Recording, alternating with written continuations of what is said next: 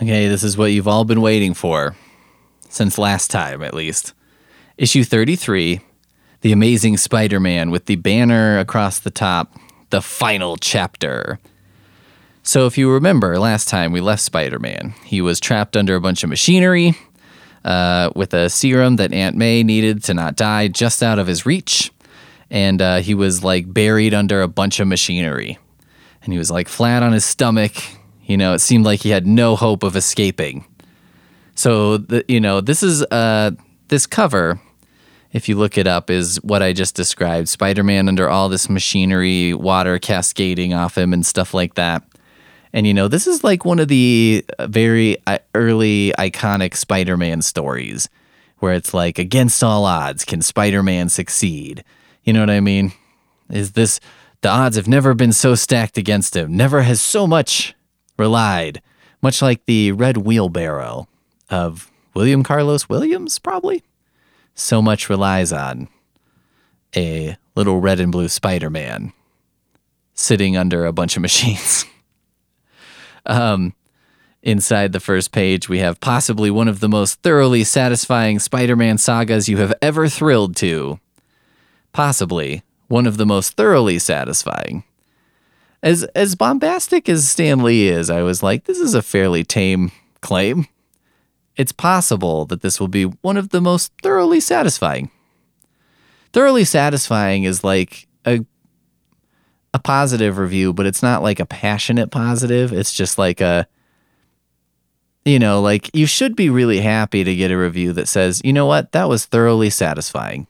That should be like an amazing compliment, but somehow it's not the same as like that gave me a comic book stiffy. You know what I mean?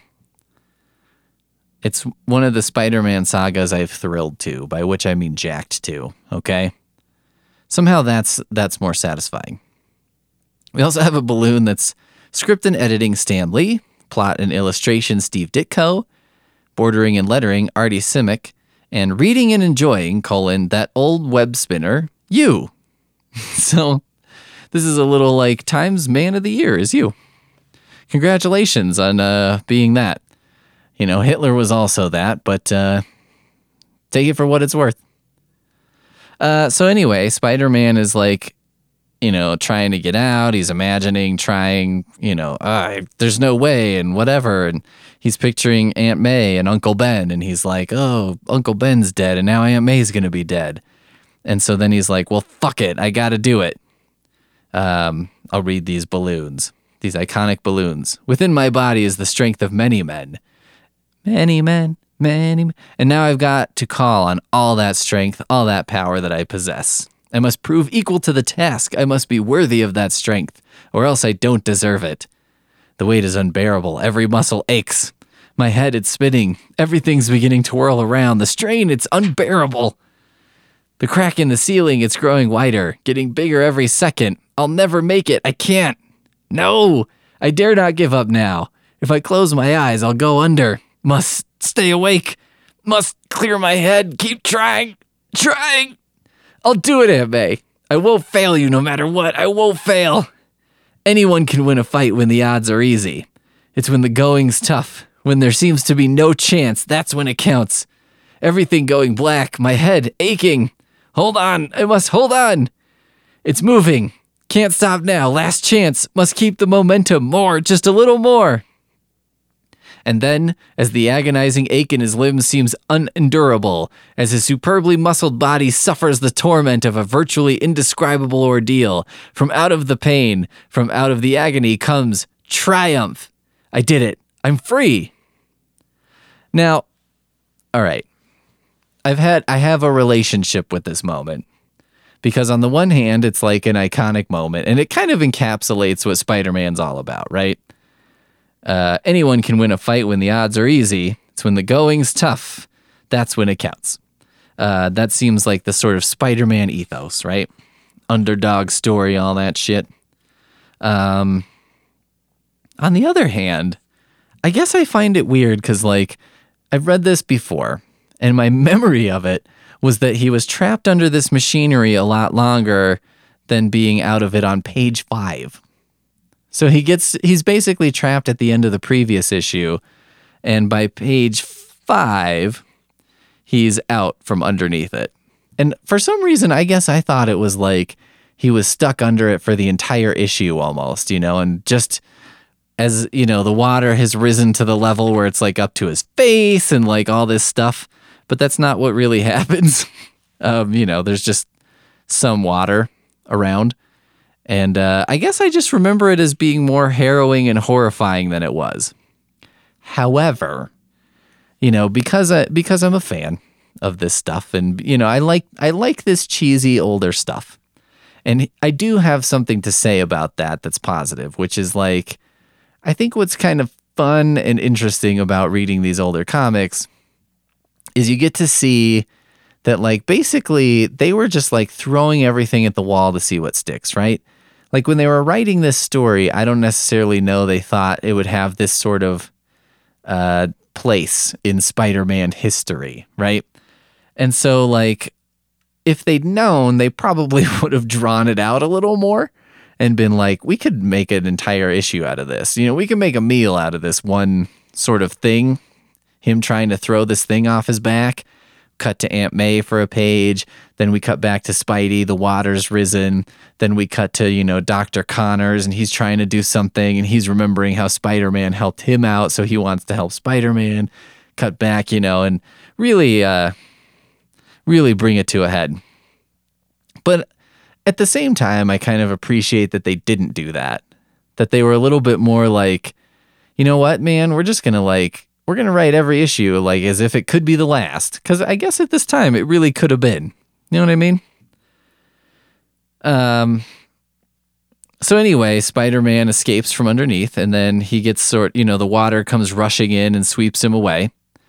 And he just kind of goes limp, and also is like, okay, I'm just going to take a moment to rest as my body is propelled through this hallway, because maybe I'll be able to carry on physically.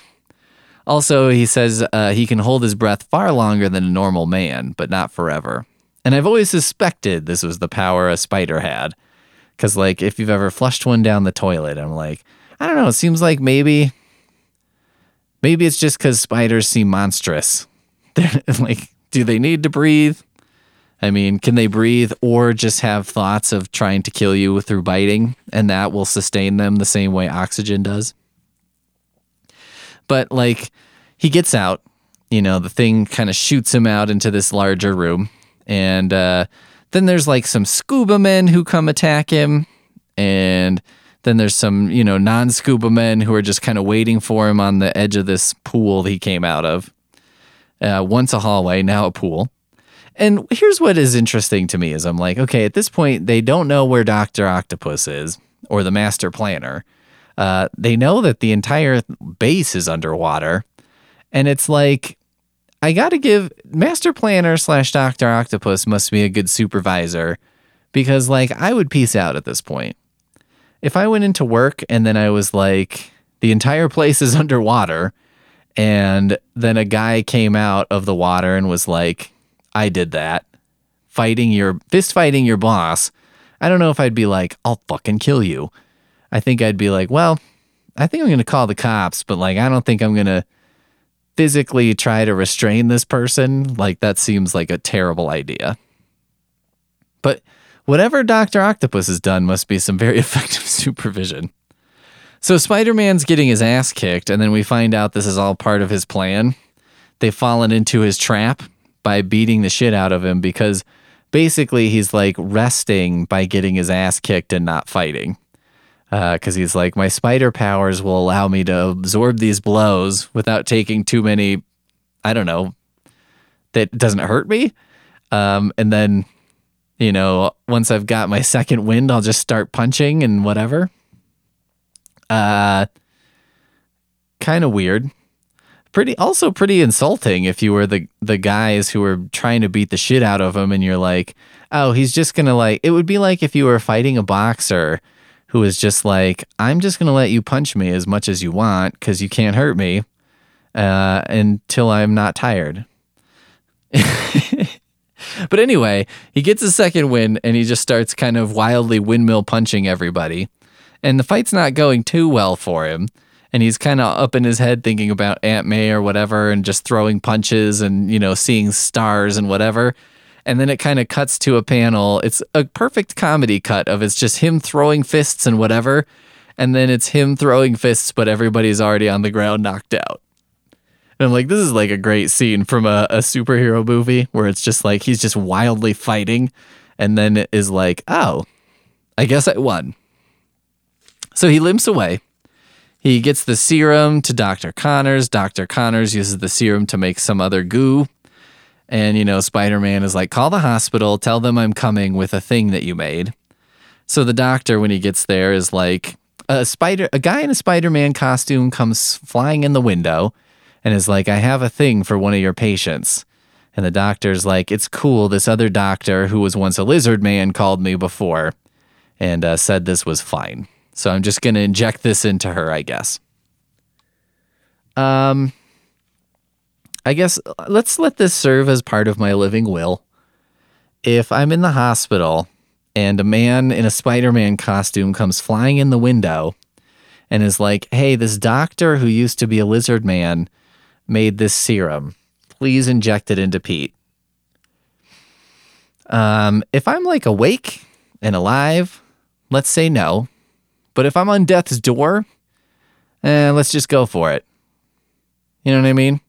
If it's like, well, I mean, he's going down any way you look at this. There's no way that is not ending in his demise.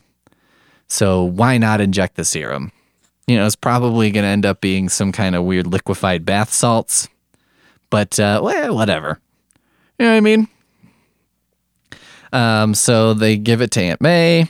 Peter Parker takes some pictures, sells them to J. Jonah Jameson. He's taking pictures of the master planner, Dr. Octopus henchman, and they're just kind of like sheepishly walking into, the car to take them to jail. And the cop is standing there with like a hand on his hip pointing at the paddy wagon and is just like, go on, get in there.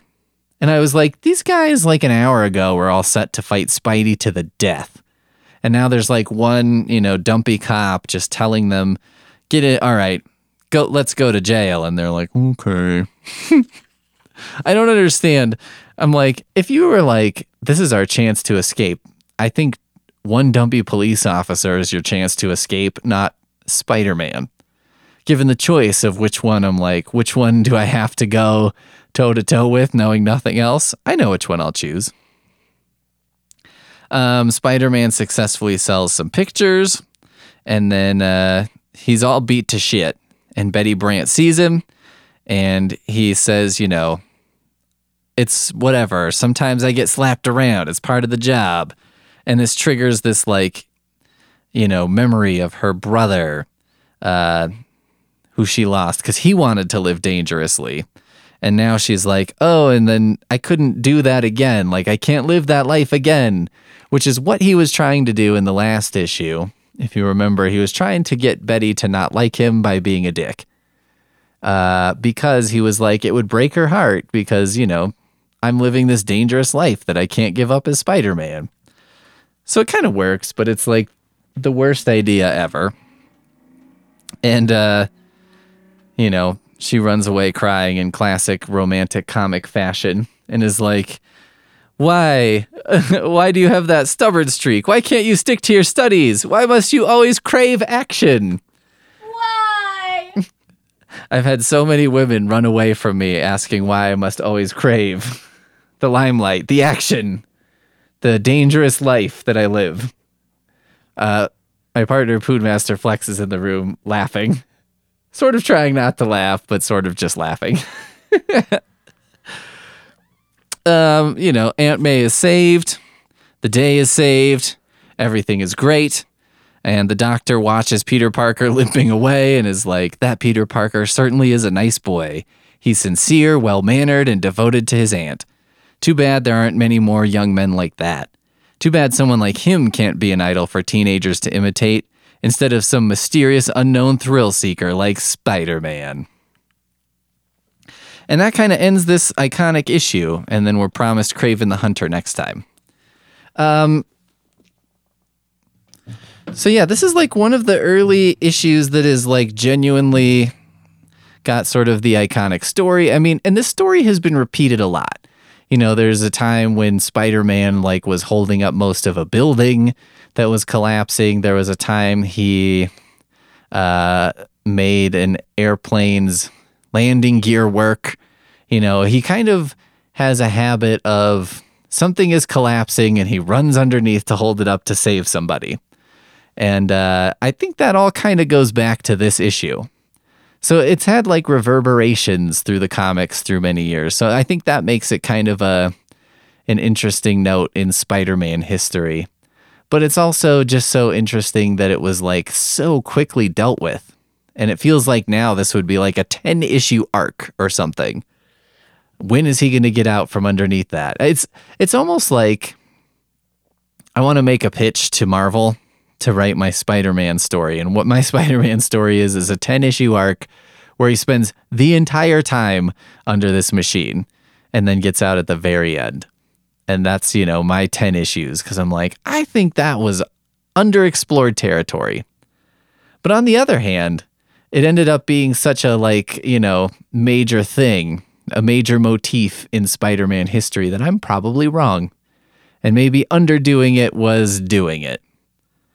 Let's hope that that's true, and that that's true for me as a person and everything I do as well, because I underdo everything. And if underdoing it is doing it, I'm going to be A-okay.